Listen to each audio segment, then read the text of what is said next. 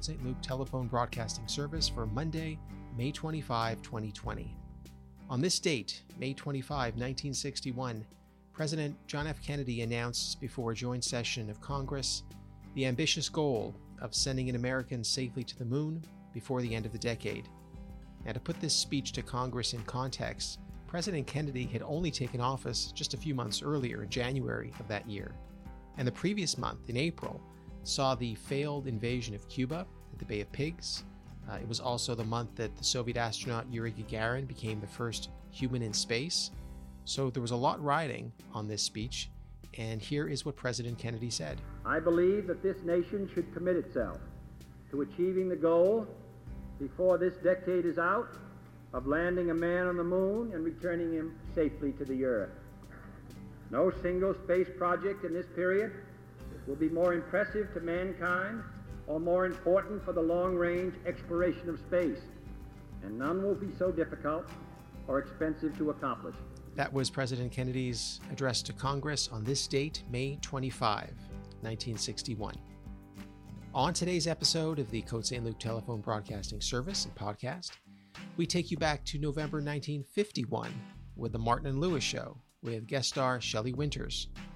We also have Chapter 6 of Right Ho Jeeves, the novel by P.G. Wodehouse, which was first published in the UK in October 1934. Enjoy the show.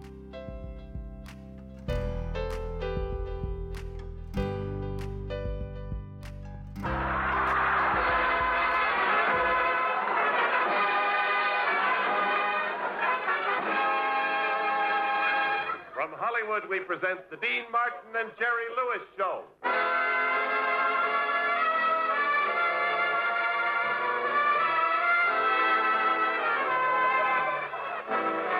Brought to you by Chesterfield. Sound off for Chesterfield. Get something new, something no other cigarette has. Chesterfield's mildness plus no unpleasant aftertaste. By Addison for fast relief from pain of headache, neuritis, and neuralgia. And by Dentine, the gum with breathtaking flavor. And Chiclet, the candy-coated gum with the flavor that won't chew out. And now, ladies and gentlemen, it gives me great pleasure to introduce our master of ceremonies. Hi, folks. This is Dean Martin.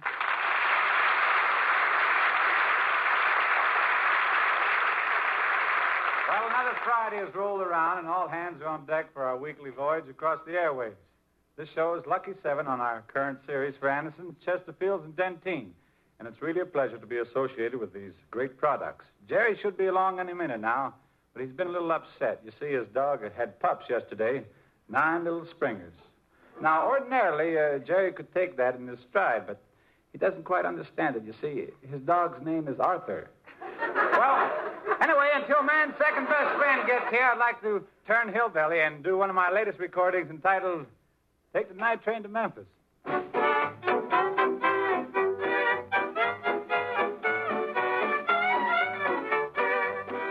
Take that night train to Memphis, take that night train to Memphis, and when you arrive at the station, I'll be right there to meet you, I'll be right there to greet you, so don't turn down my invitation. Hallelujah, hallelujah, I'll be shouting hallelujah all the day. Oh, we'll have a jubilee down in Memphis, Tennessee, and I'll shout hallelujah all the day.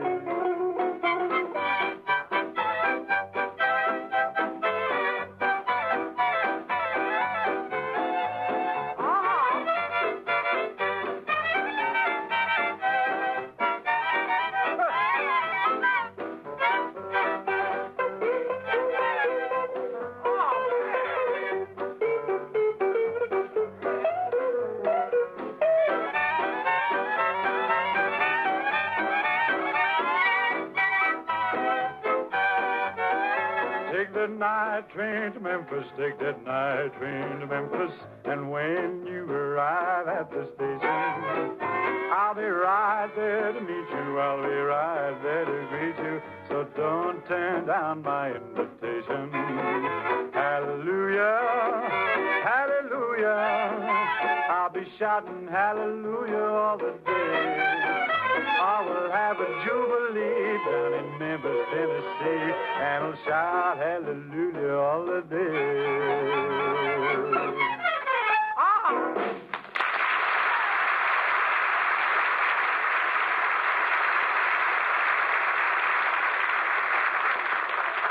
Thank you, folks. And right now I'd like to... I'm going to take the day coach to Memphis.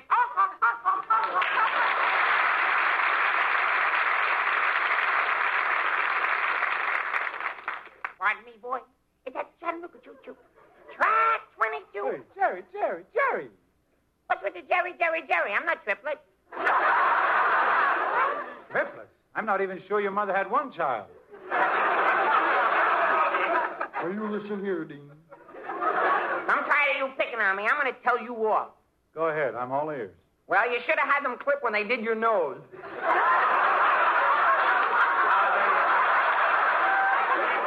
There you go with your insults again. You always hurt me, Jerry. You want to irritate me. You go out of your way to aggravate me. Tell the truth. Aren't I a rascal? I'll tell you what you are. You're loud, coarse, vulgar, and uncouth.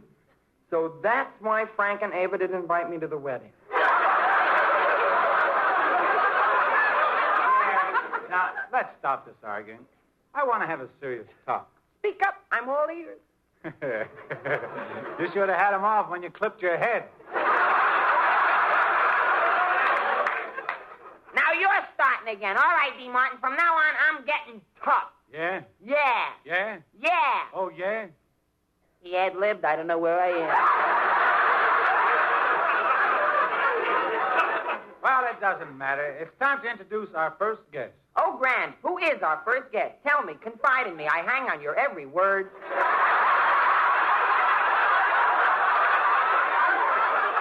Well, I invite a very distinguished gentleman, one of the world's leading authorities on fine foods. Oh, excuse me, Dean, but your guest hasn't arrived yet. Shall I have Dick play something till he gets here? Oh, no, I got a better idea, Jimmy. Hey, Dean, how about letting me speak for the authority on fine foods? I'm a glutton. Ladies and gentlemen, tonight we are proud to present one of our foremost epicures, a gourmet who has tasted every conceivable dish at every conceivable restaurant. The connoisseur of fine foods, Mr. Conrad Von Crunch. Well, how are you, Mr. Von Crunch? I got heartburn. Oh, that's a shame. Do you get heartburn often? Only when I eat. You must eat the wrong foods. Have you ever had an ulcer? No, but I've had an avocado. Very good with sour cream. Tell me, Mr. Von Crunch, how did you decide to become a gourmet? Well, I was always interested in two things.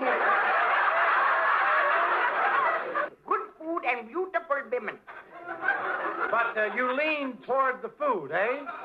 No, I leaned toward the women. They pushed me into the food.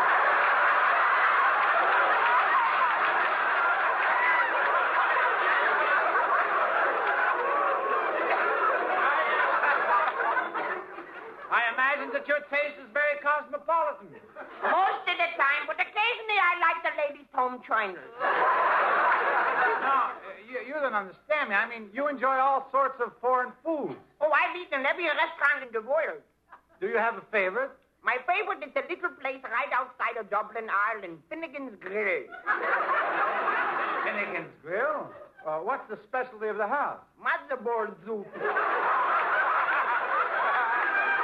But that's not an Irish dish. Then crepe Suzette ain't a French dish. But crepe Suzette is a French dish. Yeah, them butter blintzes. Well, it beats me. I always thought they were raviola. Do you like raviola? No, I don't care for that Swedish food. Tell me, Mr. Von Crunch, is it true that real epicures like their steaks very rare? The rarer, the better. Well, how do you fix your steaks? Well, usually I just hang it on a hook and walk past it with a lit cigarette.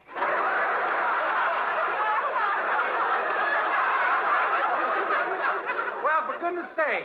Oh, that's nothing. Some folks run past. One of the most unusual dish you have ever eaten? What is the most unusual dish? Oh, yeah, once I ate a cracker Wedgwood dinner plate. No, I mean... And I finished it off with 2 cups of saucer and a pop-up toaster. You don't seem to understand. I mean unusual food. This is usual food. Any other interesting experiences? Well, there was the time I had lunch with the Shah of Balderdash. The main course was chicken fried pomegranates. Chicken fried pomegranates? How were they prepared? They were dipped in sweet and sour breadcrumbs, boiled in kerosene, and served on a flaming pretzel. Boiled in kerosene? Well, how did it taste? The pretzels were too salty. Tell me, Mr. Von Kranz, any other interesting experiences in your travels? Well, on my last European trip, I managed to have dinner at the Kremlin. Really? What was the main course? Roast stuffed peasant. What do you mean, pheasant? I see you've never dined at the Kremlin. Mr. Von Kranz, our time is running short. But before you go, I wonder if you'd like to give us one of your favorite recipes. Well, my all-time favorite is French fried orange peeled. Well, tell me more. It's very simple. What? They didn't pay a double admission here. Go ahead. All right.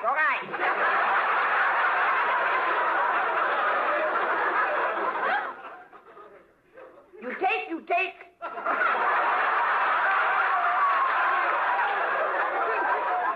take the oranges and cut the peels into strips 1/4 of an inch wide and 10 inches long.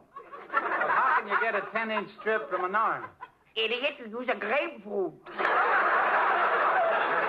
Sure. Now, you places the peels in a bowl and add a level forkful of sugar. A level forkful?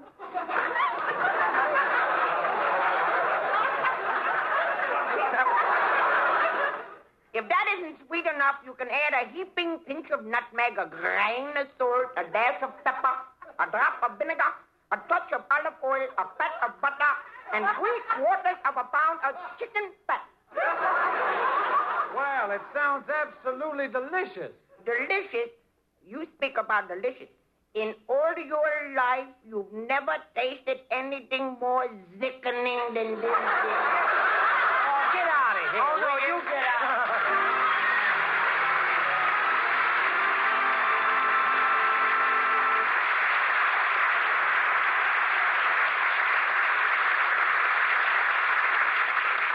All right, everybody. It's time to sound off for Chesterfield.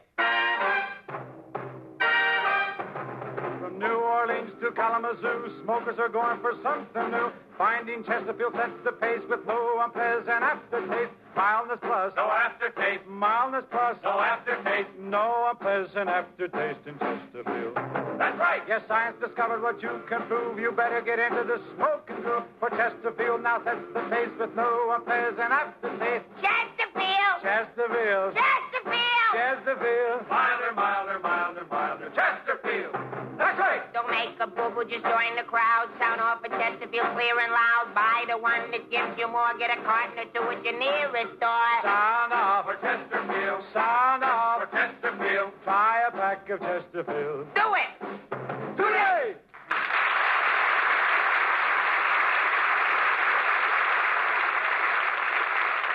Sincerely, folks, all Jerry and I want you to do is sound off for Chesterfields and get something new. Something no other cigarette has. Chesterfield mildness plus no unpleasant aftertaste. Try a pack of Chesterfields and do it today.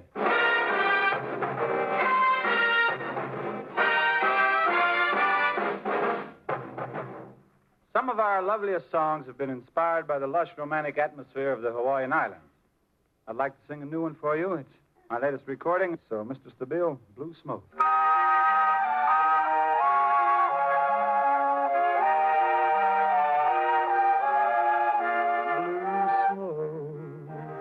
Drifting by into the deep blue sky. And when I think of home, I sadly sigh. Oh, I can see you there with love and tears in your eyes. we say our last goodbye. And as I sailed away with a longing to stay, I promised I'd be true and love only you. Blue smoke goes drifting by into the deep blue sky. My memories of home will never die.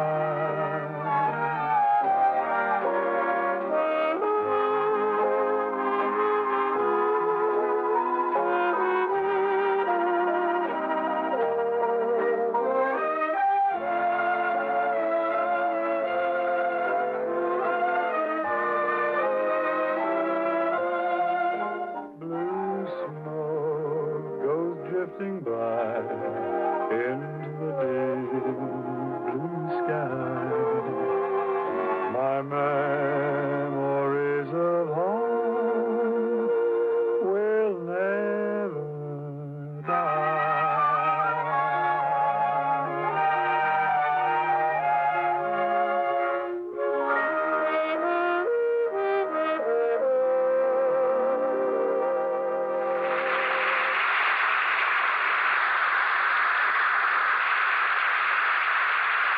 Now that we've cleared away the blue smoke, let's give the air to Jimmy Wallington. Thank you, Dean. Ladies and gentlemen, when we ask you to try Anacin for the relief of pain due to a headache, neuritis, or neuralgia, we're not asking you to try a new or unproved method. For there are many people listening in now who have been introduced to Anacin tablets by their own dentist or physician. You who have received Anacin this way know the effect of incredibly fast relief these tablets bring. Anacin is like a doctor's prescription. That is, Anacin contains not just one, but a combination of medically proven active ingredients in easy-to-take tablet form. People by the thousands are using modern Anacin today instead of other ways. Doesn't their experience seem worth following? Try Anacin the next time you suffer pains from headache, neuritis, or neuralgia. You will be delighted with the results. Ask your druggist for Anacin today. Anacin is spelled Anacin.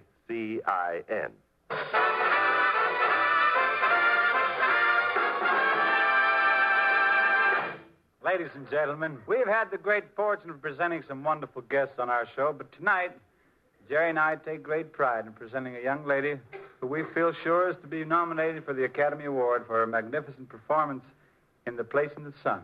Ladies and gentlemen, meet the glamorous Miss Shelly Winters. Well,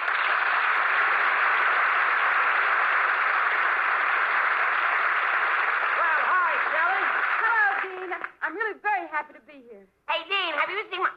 Well, jumping Jupiter, who's that chick? Oh, Jerry, cut that out. Say hello to Shelly Winters there, Jerry. You mean Shelly Summers? No, he means Shelly Winters. Don't kid me, lady. We don't allow no winters in California. Dean, tell me, how'd this broomstick get in here without a witch? Listen, lady, I don't have to stand here and have you tolerate me. Jerry, before you make a complete fool of yourself, this lady happens to be Shelly Winters, the movie star. Oh, yeah. Now I remember. Hey, I saw you in that picture Behave Yourself with Farfo Granger. You mean Farley Granger? No, you mean Folly Granger. Look, Jerry, I've had enough of this. I'm here as your guest. All I want from you is respect, consideration, and a little common courtesy. No money. Shelly, I'll have to apologize for my partner. He's been like this ever since he was born. Born? You mean he's human? Sure, I'm human. What's so different about me? When you hit me, I cry. When you pinch me, I scream. When you cut me, I bleed. When you tickle me, I laugh. Ha, ha, ha. I was right the first time. He wasn't born. He was accumulated. Oh, now, come on. Let's stop all this arguing here. Good idea. All kidding on the other side, Shelley. I saw you in A Place in the Sun, and you were peachy. Oh, I'm glad you liked it, Jerry. Boy, I wish I could play in a picture like that. Well, why don't we try our own version now? Oh, we can't do that. A Place in the Sun was was all about 2 girls and a boy. So we'll do it with 2 boys and a girl. This is a crime. Well, good idea. Let's go.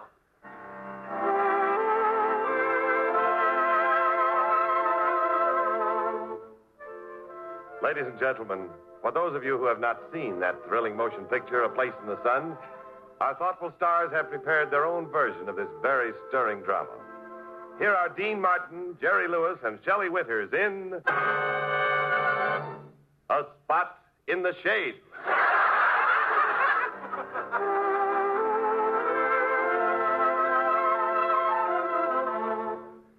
This is the story of the eternal triangle. The story of Georgia, who loves Angelo and hates Albert.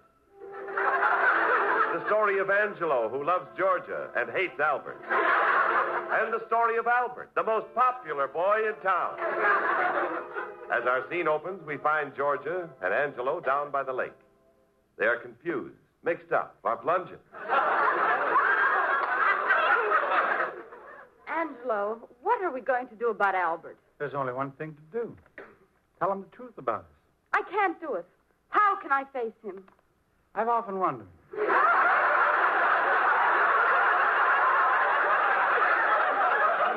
I can't stand this sneaking and hiding. I just hate to deceive him this way. There's no other way. We must do the honorable thing. Yeah, we'll drown him. He's coming. Hi, Georgia. Look what I brought. Hey, what are you doing with my finance? Why, Albert, I believe you're jealous. Me jealous? Ha-ha. Because I come to a secluded nook and find my girl on the lap of a strange man, you think I'm jealous? Oh, I'm not well at all. Don't feel that way, Albert. You know I love you. You shouldn't strain yourself, player. You really love me? Then kiss me, you fool, you. Hey, what about me? Oh, no, I don't even know you. Albert, I want you and Angelo to be great friends. Sure, Albert. We'll be real buddies. By the way, can you swim? Can I swim? Why, you're talking to a man who used to be the lifeguard of the bird bath.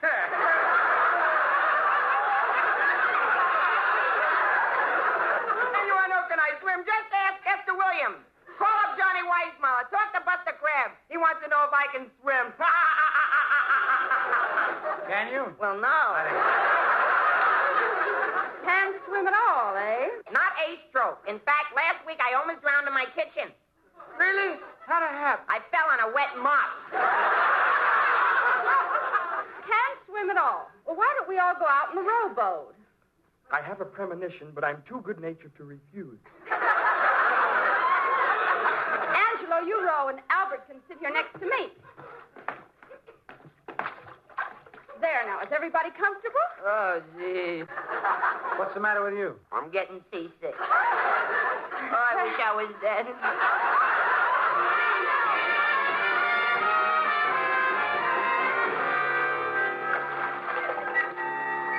Sailing, sailing over the bounding main. Georgia, let's get him overboard. Okay. Albert, why don't you sit on the edge and let your feet dangle in the water? Goody, goody. I'll take off my shoes and socks. Don't you peek. Hey, look, he has 13 toes. So what? I'm not superstitious. Come on, Angelo. He's all set. Rock the boat. Okay, here goes. Oh, please, don't rock the boat. We got him now. Oh, no, the whole stomach is turning. Don't rock the boat. Oh, no, you can row to the middle and as far as you want to go, but don't rock it. Go over the waves if you want, but don't rock it. Please do anything, but don't rock it. Angelo, stop it. Why? We'll find another way to kill him, anything, but don't rock it. We rock too far. The boat's filling up. We're sinking. Oh, what'll we do? What'll we do? We got a man a mizzen mast. Hoist the mainsail. Clear the poop deck. And row, row, row. We gotta row, row, row. Before we drown, we're and keep alert. There's no time to flirt. Don't mind if I drown, but I don't want to shrink my shirt. Come on, row. I think we're sinking. It's too late. Oh. If we sink, we are sunk. Like a donut all dunk, we better row.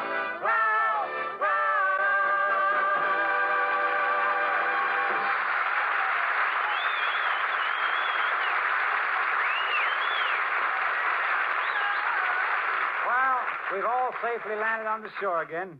Let's all give our attention to Jimmy Wallington. Thanks, Dean.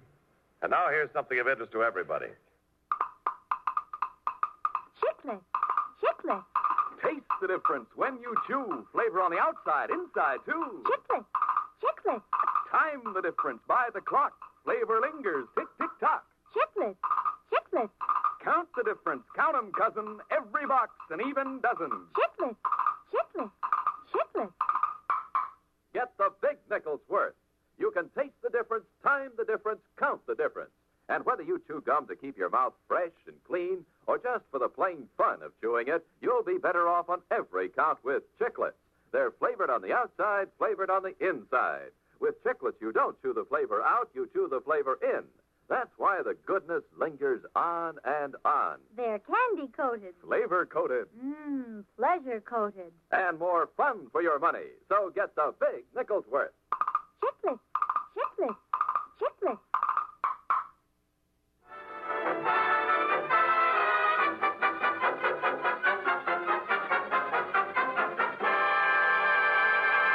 Well, it was a rainy afternoon in New York some years ago, and I stopped into one of those Times Square cigar stores to make a phone call. The wall in the phone booth was one of those plate glass affairs, and I stood there just one warm inch from the crowded sidewalk and the pattering rain. My number was busy, and as I waited, searching faces in the throng, my heart suddenly turned somersaults. I had never seen anything as pert and cute as the little chick who paused near me to fix her broken umbrella. She must have sensed I was staring because I caught her eye. We smiled through the glass wall. She saw my lips moving, and I guess she thought I was talking on the telephone. It was just a fleeting minute, and we never met again. So she never learned that I was really singing to her. If I could be with you, I'd love you strong. If I could be with you, I'd love you long. I want you to know that I wouldn't go until I told you, honey, why I love you so. If I could be with you 1 hour tonight, if I were free to do the things I might, I'm telling you true, I'd be anything but blue if I could be with you.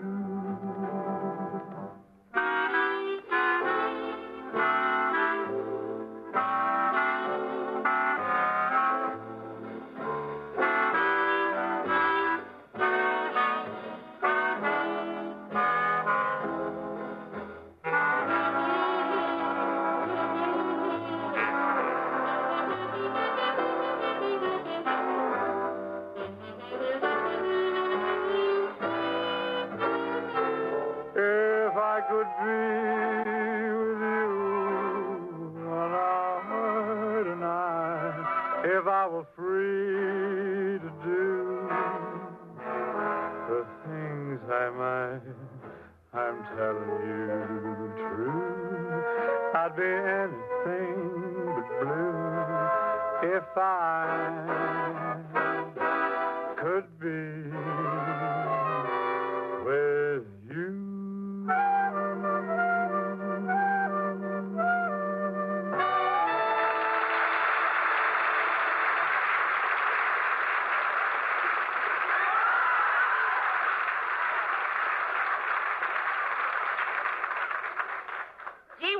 Dean, that was real pretty. Oh, thank you, Germ. That's one of my favorite songs. If I could be with you a half hour tonight. Jerry, not a half hour, an hour. Dean, you know how busy I am. Well, I guess it's time for me to say good night. Good night, Ellie. And thanks for dropping in.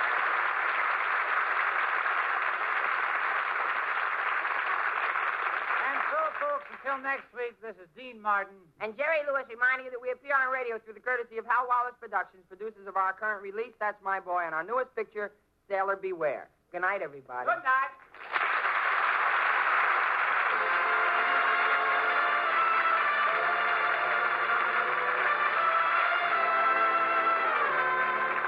From Hollywood, you have just heard transcribed the Dean Martin and Jerry Lewis Show with their special guest, Miss Shelly Winters, who concurrently may be seen in the Universal International production The Raging Tide, co-starring with Richard Conte and Stephen McNally. Our radio show tonight was written by Ed Simmons and Norman Lear, produced and directed by Dick Mack, with music under the direction of Dick Stabile, brought to you by Chesterfield. Sound off for Chesterfield. Get something new, something no other cigarette has. Chesterfield's mildness plus no unpleasant aftertaste. By Anacin for fast relief from pain and headache, neuritis, and neuralgia. And by Dentine, the gum with breathtaking flavor, and Chiclet, the candy-coated gum with the flavor that won't chew out.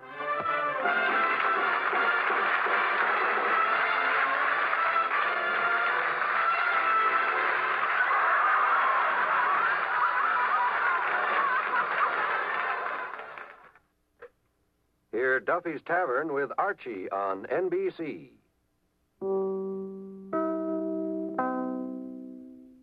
Right Ho Jeeves by P.G. Wodehouse. Chapter 6. Gussie, on arrival, proved to be still showing traces of his grim experience. The face was pale, the eyes gooseberry-like, the ears drooping, and the whole aspect of a man who has passed through the furnace and been caught in the machinery. I hitched myself up a bit higher on the pillows and gazed at him narrowly. It was a moment I could see when first aid was required, and I prepared to get down to cases. "Well, Gussie." "Hello, Bertie." "What ho?" "What ho?" These civilities concluded, I felt that the moment had come to touch delicately on the past. "I hear you've been through it a bit." "Yes." "Thanks to Jeeves." "It wasn't Jeeves's fault." "Entirely Jeeves's fault." "I don't see that. I forgot my money and latchkey." "And now you'd better forget Jeeves.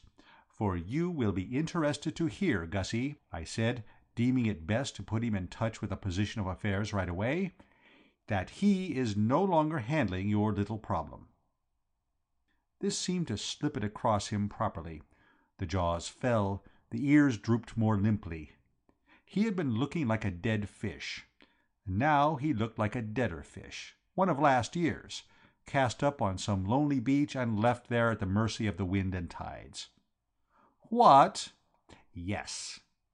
"You don't mean that Jeeves isn't going to—" "No." "But, dash it—" I was kind but firm. "You will be much better off without him. Surely your terrible experiences of that awful night have told you that Jeeves needs a rest. The keenest of thinkers strikes a bad patch occasionally. That is what has happened to Jeeves. I have seen it coming on for some time. He has lost his form. He wants his plugs decarbonized. No doubt this is a shock to you. I suppose you came here this morning to seek his advice." "Of course I did." "On what point?" "Madeline Bassett has gone to stay with these people in the country, and I want to know what he thinks I ought to do." "Well, as I say, Jeeves is off the case." "But, Bertie, dash it, Jeeves," I said with a certain asperity, "is no longer on the case. I am now in sole charge." "But what on earth can you do?" I curbed my resentment. We Woosters are fair-minded. We can make allowances for men who have been parading London all night in scarlet tights. "That," I said quietly, "we shall see. Sit down and let us confer. I am bound to say the thing seems quite simple to me. You say this girl has gone to visit friends in the country. It would appear obvious that you must go there too, and flock around her like a poultice. Elementary. But I can't plant myself on a lot of perfect strangers." "Don't you know these people?" "Of course I don't. I don't know anybody." I pursed the lips. This did seem to complicate matters somewhat. All that I know is that their name is Travers, and it's a place called Brinkley Court down in Worcestershire. I unpursed my lips. "Gussie," I said, smiling paternally, "it was a lucky day for you when Bertram Wooster interested himself in your affairs. As I foresaw from the start, I can fix everything.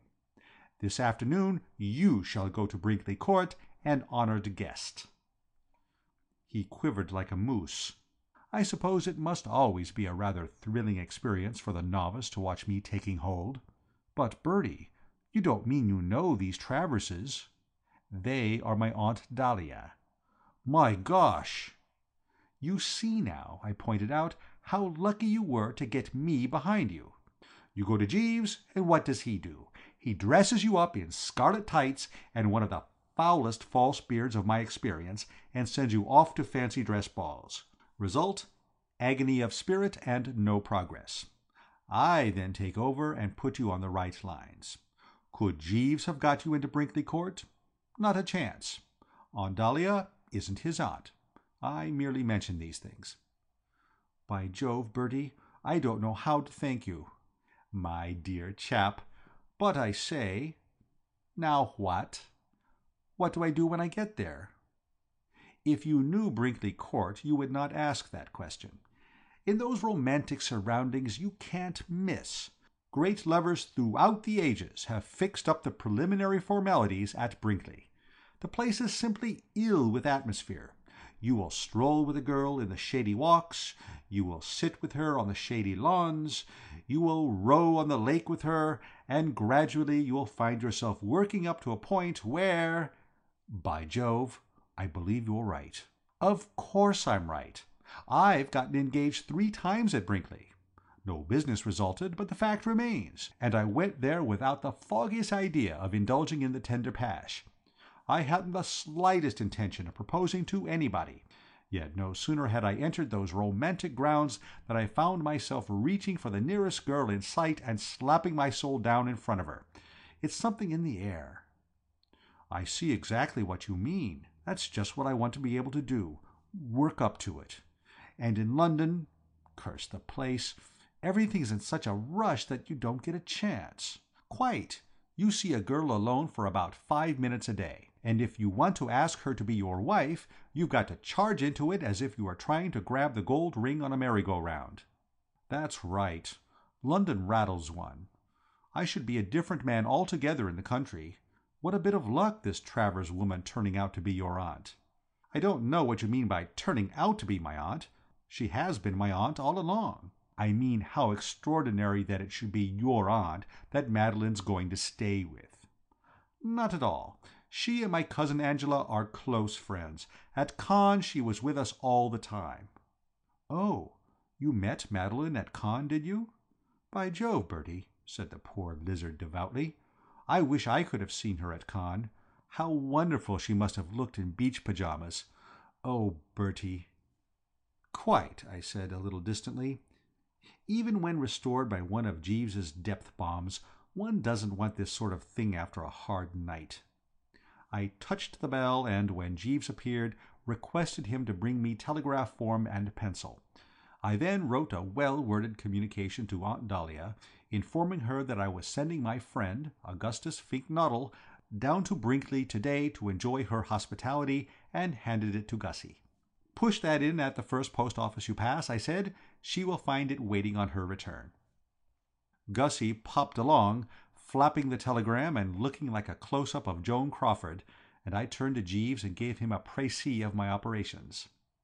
"Simple, you observe, Jeeves, nothing elaborate." "No, sir. Nothing far-fetched, nothing strained or bizarre, just nature's remedy." "Yes, sir." "This is the attack as it should have been delivered.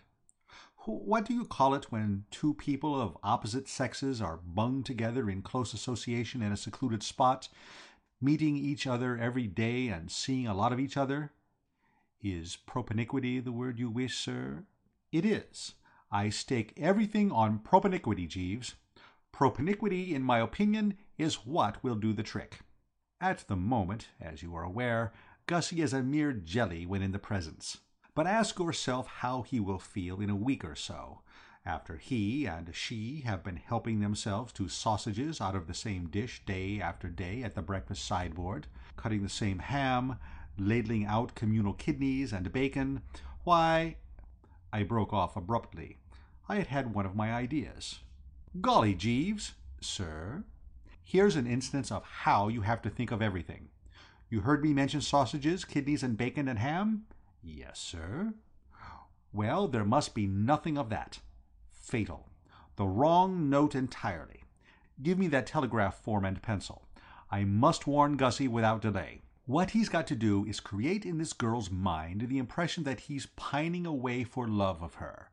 This cannot be done by wolfing sausages. No, sir. Very well, then. And taking the form and P, I drafted the following.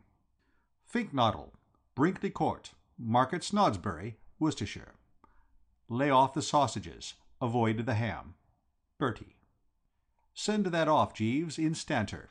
Very good, sir. I sank back on the pillows. Well, Jeeves, I said, you see how I am taking hold? You notice the grip I am getting on the case? No doubt you realize now that it would pay you to study my methods. No doubt, sir. And even now you aren't on to the full depths of the extraordinary sagacity I've shown. Do you know what brought Aunt Dahlia up here this morning? She came to tell me I'd got to distribute the prizes at some beastly seminary she's a governor of down at Market Snodsbury. Indeed, sir, I fear you will scarcely find that a congenial task. Ah, but I'm not going to do it. I'm going to shove it off on to Gussie. Sir? I propose, Jeeves, to wire to Aunt Dahlia saying that I can't get down, and suggesting that she unleashes him on these young borstal inmates of hers in my stead. But if Mr. Finknoddle should decline, sir? Decline? Can you see him declining? Just conjure up the picture in your mind, Jeeves. Scene, the drawing-room at Brinkley. Gussie wedged into a corner, with Aunt Dahlia standing over him making hunting noises. I put it to you, Jeeves, can you see him declining? Not readily, sir, I agree. Mrs. Travers is a forceful personality. He won't have a hope of declining. His only way out will be to slide off, and he can't slide off because he wants to be with Miss Bassett. No, Gussie will have to toe the line, and I shall be saved from a job at which I confess the soul shuddered. Getting up on a platform and delivering a short, manly speech to a lot of foul school kids?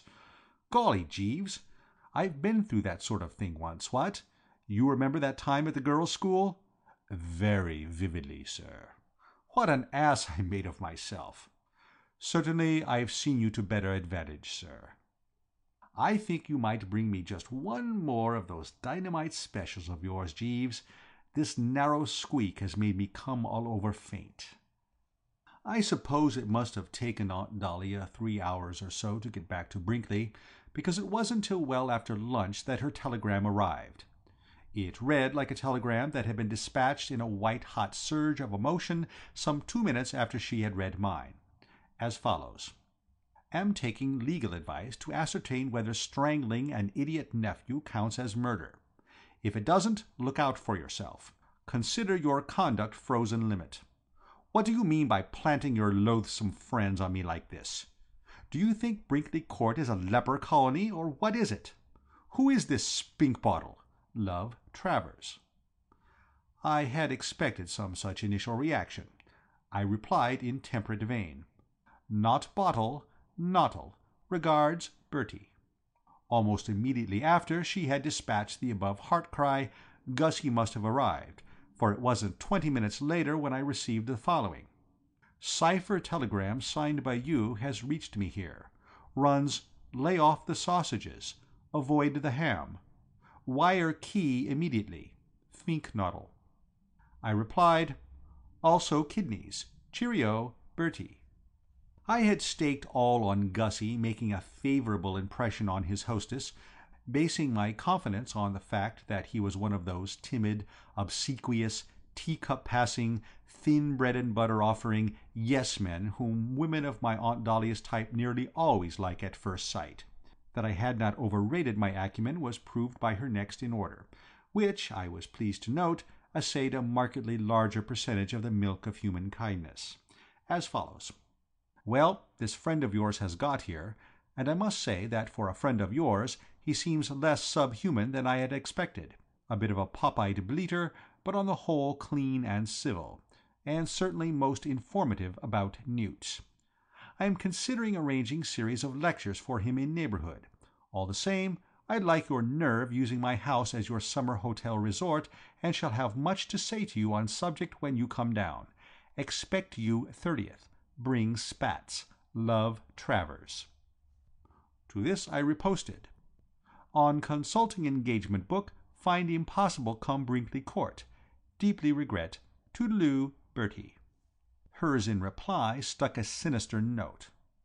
Oh, so it's like that, is it? You and your engagement book, indeed. Deeply regret my foot. Let me tell you, my lad, that you will regret it a jolly sight more deeply if you don't come down. If you imagine for one moment that you are going to get out of distributing those prizes, you are very much mistaken. Deeply regret Brinkley Court, 100 miles from London, as unable to hit you with a brick. Love, Travers. I then put my fortune to the test, to win or lose it all. It was not a moment for petty economies. I let myself go regardless of expense. No, but dash it, listen. Honestly, you don't want me. Get Finknottle distribute prizes. A born distributor, who will do you credit. Confidently anticipate Augustus Finknottle as Master of Revels on 31st inst. Would make genuine sensation. Do not miss this great chance, which may never occur again. Tinkerty-tonk, Bertie.